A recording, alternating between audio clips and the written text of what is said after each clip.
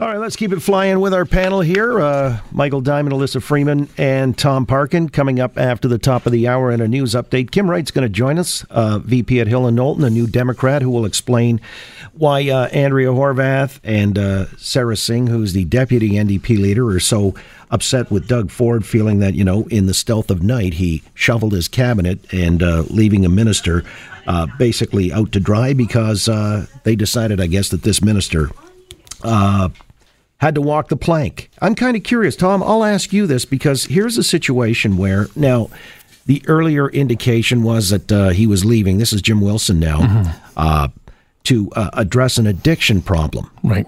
Then Global News, amongst others, reporting that there were inappropriate sexual comments made or overtures or whatever the case may be with a staffer there at Queen's Park. Now, is it possible that if an individual is, let's say, in the throes of impairment because they've got a problem, addiction, a disease, they can do some things or say some things that are inappropriate? Are those grounds for dismissal if we see it as a disease? Well, you couldn't do that at work, that's for sure. Well, wait a minute. What do you mean? Wait a minute. You say you can do that at work. Look, the Amalgamated Transit Union, they've actually come out. I remember there had been a couple of cases where their personnel were found, to have done some things that were improper, and yet the excuse given by the head of the union was they have a disease. Well, there could be excuses, and there are diseases, and people need treatments.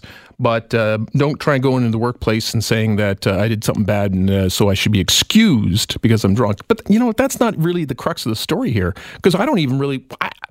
I mean, on Friday night, the story was there's an addiction problem. So of course, people are sympathetic to that. Mm-hmm. But it wasn't until over the weekend that your news network dug up what was really going on. So now, and Mr. Ford has been in hiding for 5 days, won't answer the question about why was he trying to cover this thing? Why did he put this cover story out? And is it even true? I just don't know. What do you mean, is it true? I don't even know if the original addiction story is true. Well, okay. I don't know because now we don't even know if the allegations are true. We don't know anything. It's a disaster. But is it a disaster or is it the premier's prerogative? You can shuffle a cabinet whenever you want. Well, yeah, he can do that. But listen, we've had hundreds of hours of discussion on this show and others about where have we come from as a society in the last year and a half. And it's shown up in the way things have worked out in politics, but also in private businesses, is, you don't try and cover up sexual misdemeanors in your workplace. When you're the boss, you don't cover that stuff up. You don't say, hey, you know what, you just go away and we're not going to tell anybody. That's just not the way it can work anymore. And Mr. Ford blew it by trying to deceive us on Friday. What's kind of interesting is the way that the Ford government has been really, really capable in controlling the narrative. And they've been controlling the narrative when they want to be proactive about news and also when they don't want you to think about something that might be coming out that's negative. So they tend to do sort of a look over here strategy. And they've been really, really good at it, which makes me, wonder what happened here. Because as Tom has rightly pointed out, there's a couple of narratives going on. First, he was dismissed because he had an addiction problem. And then suddenly it wasn't, I don't know if it's an addiction problem anymore. They just made sexual advances. So, this is very unusual for the Conservatives to let a narrative sort of go in various directions that doesn't give you a clear means to an end. And the fact that Doug Ford is actually ducking this is also a little bit unusual. Unless he's, look, I'm just saying that perhaps there's this impulse to want to protect a good soldier, who's been there since 1990, and you would want to maybe mitigate any accusations or allegations of sexual misconduct, especially if they're ascribed to addiction or problems with drugs or alcohol. Yes, but his original statement, John, was kind of very terse.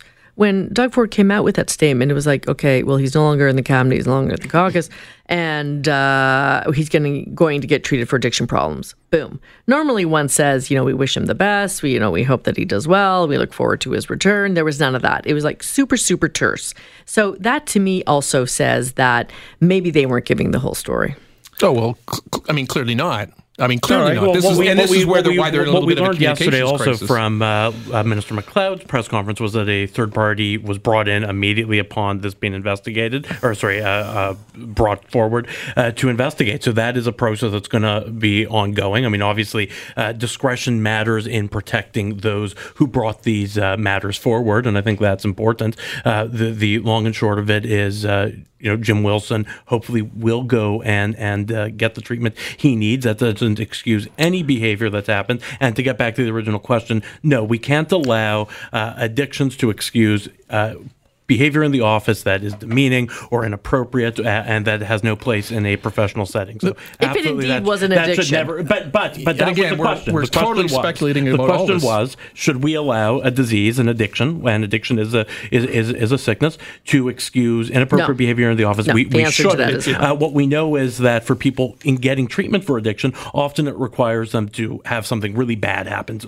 hitting rock bottom, if you will. And this is certainly hitting rock bottom. Okay, I take all your points, but here's the problem: is that having started out so badly on this, Mr. Ford now has Lisa McLeod coming out and being the voice. Well, she said yesterday that there was a third-party investigation that was going to be happening. And then there's reporters asking the Premier's office, can you please tell us who, because these people have to be qualified and independent. Who have you got? No answer.